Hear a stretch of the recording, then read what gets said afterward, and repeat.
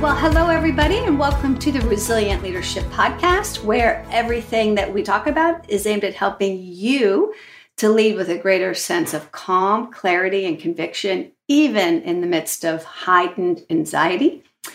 And my name is Bridgette Tyre, and as always, I'm joined by my good friend, my co-host, my collaborator, Irvine Nugent. And Irvine, our listeners can't see this, but you're wearing a wonderful blue sweater, and you're rocking it. Well, thank you. Oh, I appreciate that. Oh, that's always nice to hear. Well, thank you. Yeah.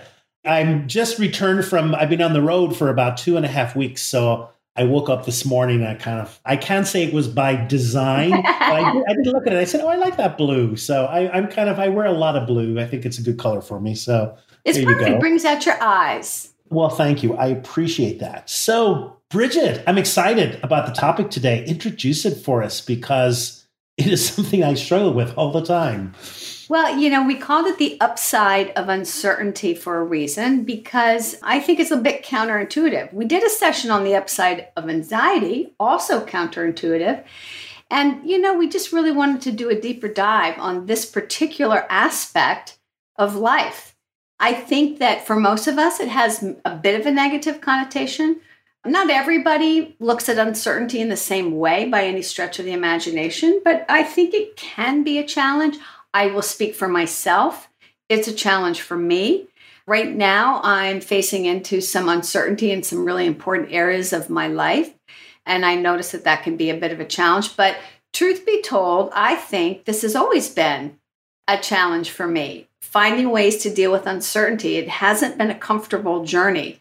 So, doing the podcast helps me to learn more. So, Irvine, what about you? You kind of hinted at it already, but how would you characterize your relationship with uncertainty? It's interesting as I think about this. I think my self-perception is that I don't like uncertainty and that I have trouble sitting in a space where I don't know what's happening. I like to have things worked out. And yet, someone recently said to me, you actually do that very well.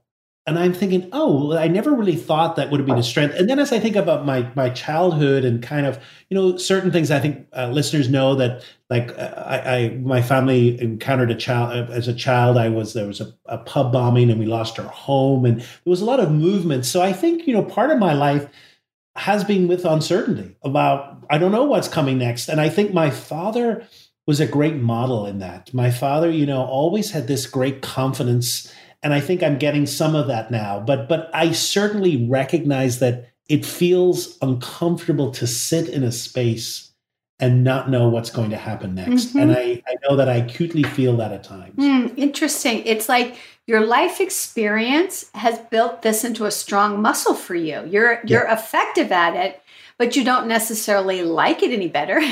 No, I think I'm pretty good at it, but boy, I don't like it. I don't like sitting in that uncertainty. And that, it's funny listening to you because I think that's how I am. I've dealt with uncertainty my whole life, losing my parents young, for example, and not knowing how to navigate without them and so forth.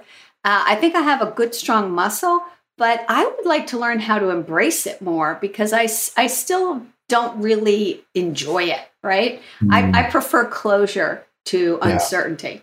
And so for our listeners, wherever you fall on that continuum, undoubtedly there's some uncertainty that you're dealing with. Because, here in the United States, we've got some big questions we're asking, right? Like, are we headed into a recession?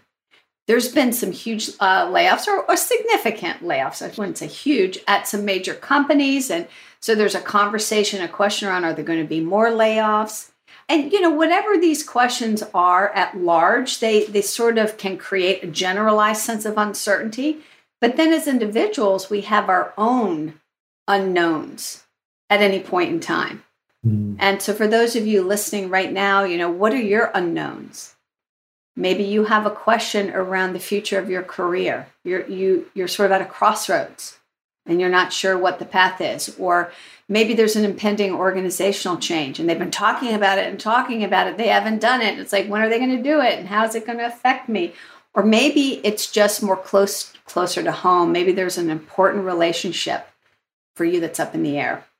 So whatever the case may be, whatever those unknowns are, Our hope is that this conversation will shed some light, maybe provide some new insight or some new ideas for how you might lean into those uncertainties. And what I hope to get out of this is that I will maybe get closer to embracing uncertainty more so than I do now. So with all that said, let's start with the neuroscience, because I think there's some fascinating neuroscience behind the brain and uncertainty that I think, provides some useful insights. So Irvine, why don't you get us started with that? Yeah, so it's fascinating. I think, we have mentioned many, many times in other episodes that, part of the prerogative of the brain is to keep us safe. And, part of safety is being able to predict what's going to happen next. And so the brain is always trying to create permutations and create kind of patterns between events and data, taking in all of that and trying to kind of predict. And when we have uncertainty, when that prediction is not able to be made, then it comes across as a threat. Because if we're not sure, if we don't have certainty, then it may end up being threatening to us. We're not quite sure. And our brain loves to conserve resources. When everything is safe, when we know what's happening next, the brain can rest. But when there's uncertainty, the brain has to use more resources. And of course, that's something it doesn't like to do. So all of that is saying, that basically as human beings, that whenever we face uncertainty, unable to predict, that in other words, our anxiety increases. Now, there's an amazing research that came out in 2016. We were actually talking about this. It involves some subjects. And here's what the experiment said. We were told that 50% of you may get an electric shock. And then the other half were told that they would receive a shock. They were actually going to receive it. And so what happened was they did some measures of levels of anxiety, et cetera, around people. And what happened was you would think that those who were certain to get a shock would actually have more anxiety, et cetera. But that wasn't the case. It actually was those who had the 50% chance. And when you think about it, that's really interesting because you're entering a moment of uncertainty. So if you're certain that something is going to happen, then what you start doing, you start preparing for, okay, I'm going to be shocked. This is going to be painful, et cetera, et cetera. But then if you enter uncertainty, well, I may not. What's going to happen? When is it? And you have all this questioning. And of course, it's adding all this extra energy and uncertainty and knowing how to prepare. Should you prepare? Should you not? And so therefore, it's understandable that it evokes more anxiety. Mm-hmm. So, Bridgette, I know we talked about this research. What did it bring up within you?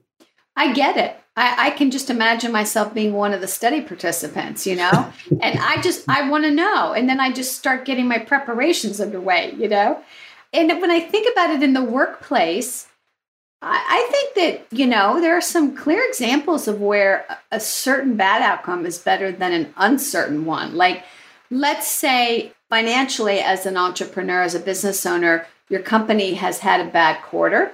You know this. You also know the factors that contributed to it. And so you go into a problem-solving mode with your team to figure out how to circumvent that, or not circumvent it, but how to put in place new measures to ensure a better quarter going forward. Okay, but that might be more comfortable in some ways than not knowing at all what's around the corner and not knowing at all how it's going to affect performance. I can get my head around that. Or like, think about your boss. What if you report to somebody who's consistently irritable, right? Not a bad guy. Maybe he or she, bad guy or girl, maybe he or she is a competent manager, but just kind of, on a consistent basis, a little bit of a dour, irritable person. That might be less stressful than reporting to somebody who's very inconsistent and is kind of all over the place. Like one day they're buoyant and they're kind of like, easygoing. And then the next day they're easily triggered and provoked and they seem quite uptight. You don't know how to predict the behavior and the reactions of that manager. I can see that being more stressful than the known outcome of the consistent manager, right? So to me, it makes a lot of sense. Yes. But what else? I mean, I think there might be some other bits and parts of this neuroscience that we could share that help us understand this at an even deeper level. Yeah, so there is actually, what's interesting, there is actually now insight into what exactly is happening there. And that is, one of the things about neuroscience is mapping in the brain where certain activities occur. And actually, we have uncovered, or scientists have recovered, the place in the brain that deals with uncertainty. There's a little place, and it is called the coeruleus, or the locus coeruleus, the LC for short. And it comes into action whenever we have to deal with uncertainty. And one of the things that it does whenever we detect uncertainty is that a neurotransmitter is released. And that neurotransmitter is called norepinephrine. And what norepinephrine is used for is actually revs up the engine, prepares us for fight or flight, and we've talked about this, brings in this whole action that prepares us, is it flight? Is it flight? How are we going to respond to this? So it puts us on edge. It actually makes us feel a little weird or edgy, quite rightly. And that only happens when there's uncertainty.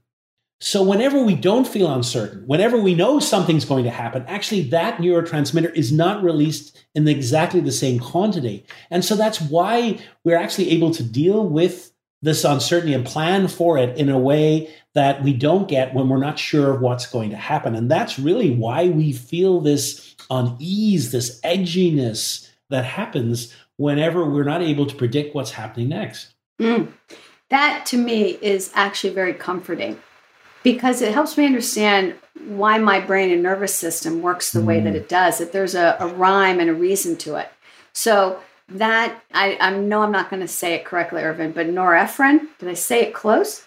Norepinephrine. Norepinephrine, there we go. Yeah. So if I'm understanding it correctly, it's being released in the brain to help us deal with multiple possible outcomes. We don't know what's going to happen, right? Totally. And somehow this allows our brain to get ready for lots of different possibilities. And of course, it feels uncomfortable. It's kind of like a jittery feeling almost. Yeah. And to me, that makes a lot of sense. There's such wisdom in the way we're naturally wired. Absolutely. So then, Bridgette, if that's the case then, and our episode is about the upside of uncertainty, let's move to maybe some strategies that we can put in place for dealing with periods of uncertainty in our life. What comes to mind for you when you think about that? Well, the very first thing comes to mind is what you just share with everybody, which is remember the LC. Like next time you find yourself feeling on edge, jittery, uncomfortable in the face of uncertainty, remember that it's your brain and your nervous system preparing you. And to me, I find that incredibly helpful, right? In other words, I can relax into the jitters because I know they're there for a reason and I know they're serving a greater purpose.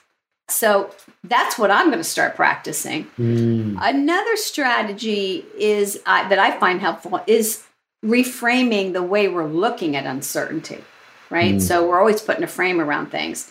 And you and I tend to frame uncertainty in a more negative way. But there's positive ways to frame it that are equally valid. So, for example, one could look at uncertainty as the seedbed of innovation. Nothing really gets innovated truly until there's some uncertainty in the mix. I mean, didn't the pandemic teach us this, if nothing else? I mean, look at what happened. We came up with vaccines in record time. Yeah. But we created virtual work environments that are still in place today. I mean, so much happened. That would have never been the case had it not been for this uncertainty that was, swirling all around globally even. That's one way to frame it. And hey, we can handle that and we can innovate and we can create new things in the midst of uncertainty. And in fact, we're actually wired to do it. Absolutely.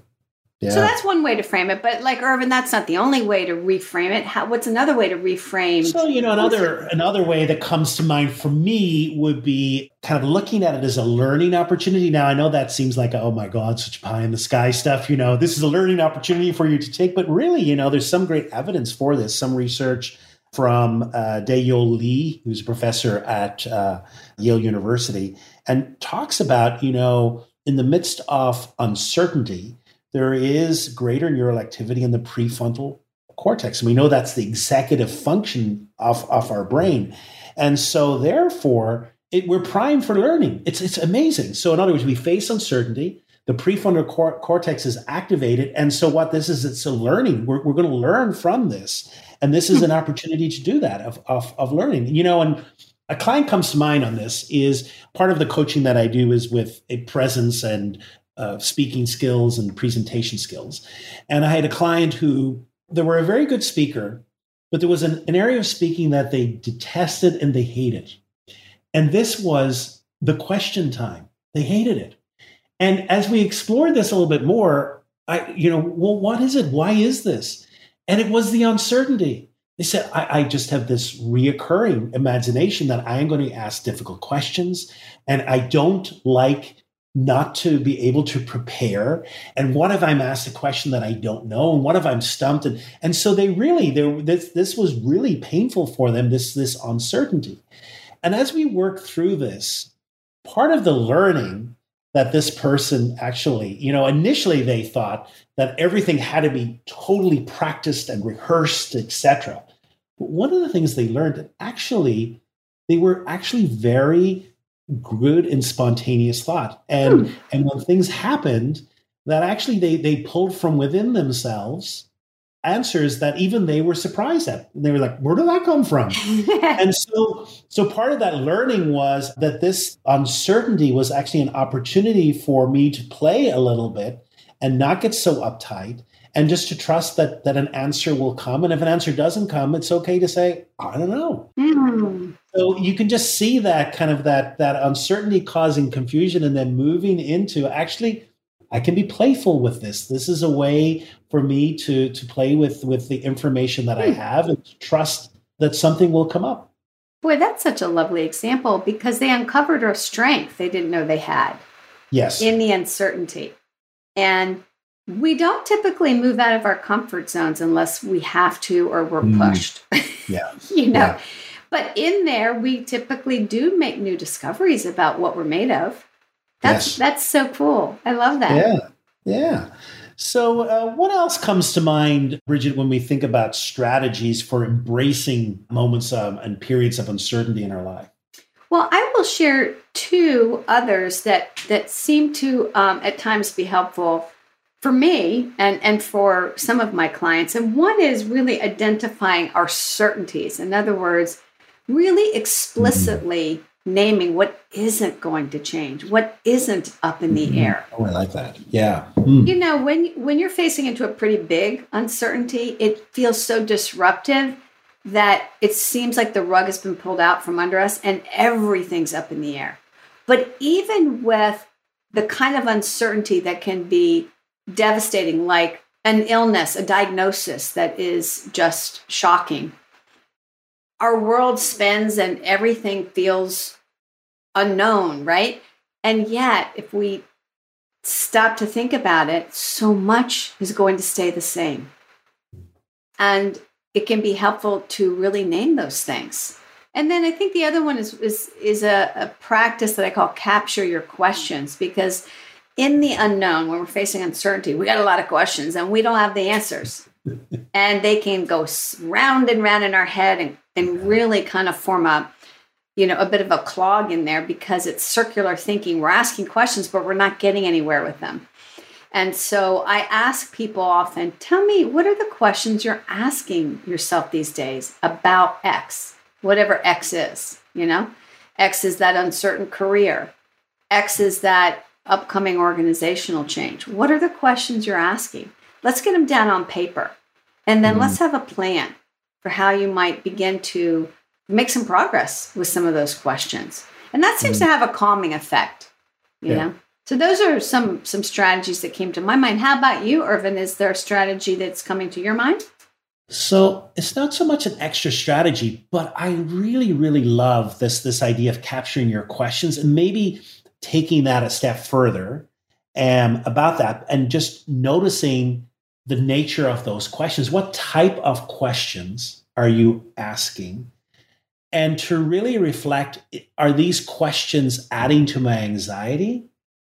And if they are, is there a way of reframing those questions that might actually be more empowering for us and more generative? So I'm thinking, of a situation we've actually mentioned before, that we're entering kind of a period in certain industries of layoffs. Actually, I was just talking to a friend of mine who is going through this themselves in Ireland. Actually, they work for Microsoft, and Microsoft is letting a lot of people off worldwide.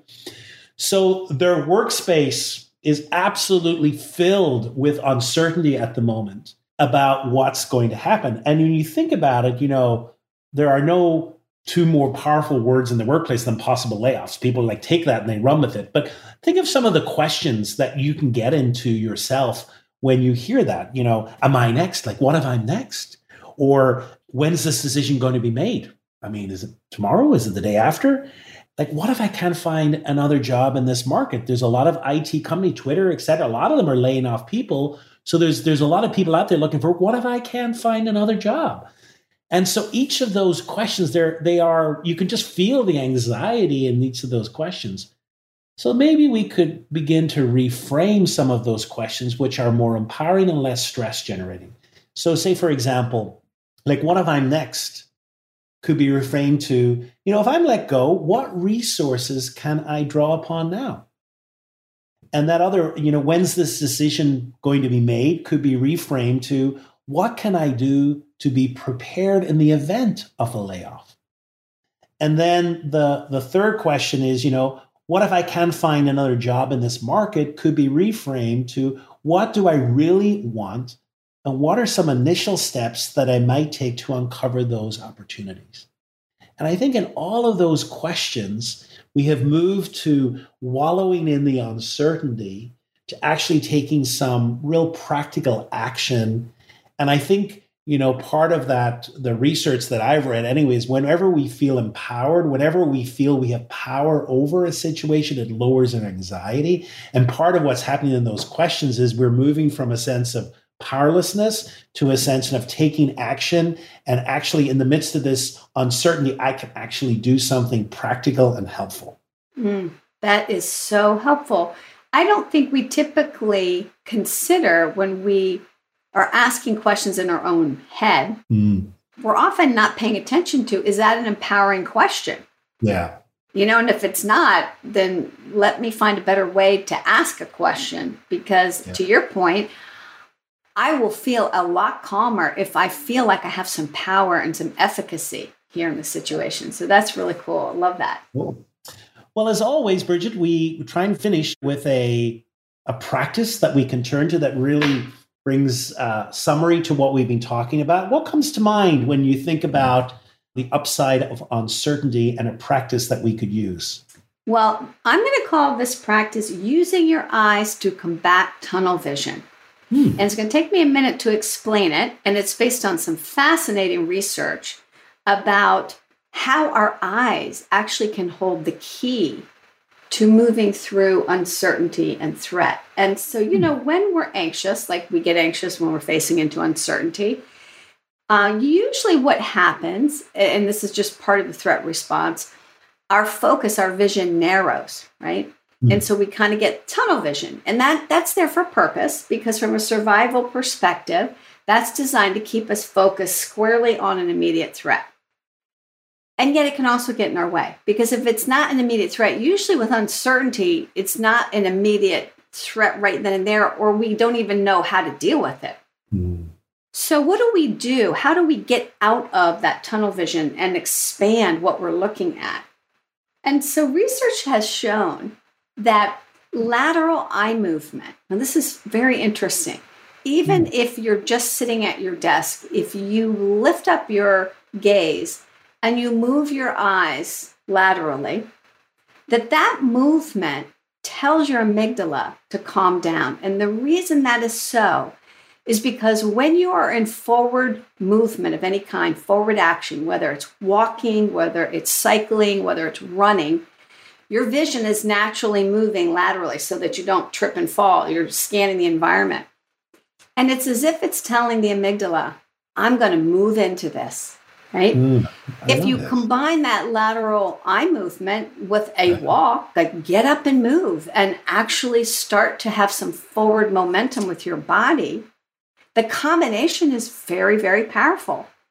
It starts to tell our brains and our nervous system, I got this. I'm leaning into this friction, right? I'm confident. I'm capable. And it sets up a different kind of experience for us than just sitting at our desks, narrowly focusing on, is there a layoff coming? Which, just gets us more and more worked up. And so I started practicing that this morning. I was just sitting there and I remembered this and I lifted kind of up my gaze. I was looking down, tunnel vision at my computer, and I moved my eyes laterally comfortably, and then I got up and walked for a few minutes and did the same just inside my home. And I felt different, I have to say. Now, was that the placebo effect? I don't think so, because the research, and if anybody wants to look it up, Dr. Andrew Huberman at Stanford, he's the guy that I was listening to him talk about this research.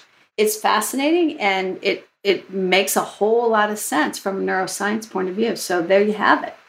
Oh, I have to try that. I'm totally fascinated by this. I've not heard that before. And I love that. I love kind of exploring different exercises and its potential impact. We'll play with it. We'll report back at our next podcast. We'll see how the practice has. We'll see how the practice is going. Well, Bridgette, thank you so much. This has been such a fascinating discussion, and I'm sure that many of our listeners, as they deal with moments of uncertainty in their lives, hopefully they found some value in this. As always, thank you for listening, and please feel free to share this episode for someone that you think might really benefit. And Bridgette, thank you so much. I appreciate it. Irvine, great being with you as always. Take care, everybody. Take care. Bye now.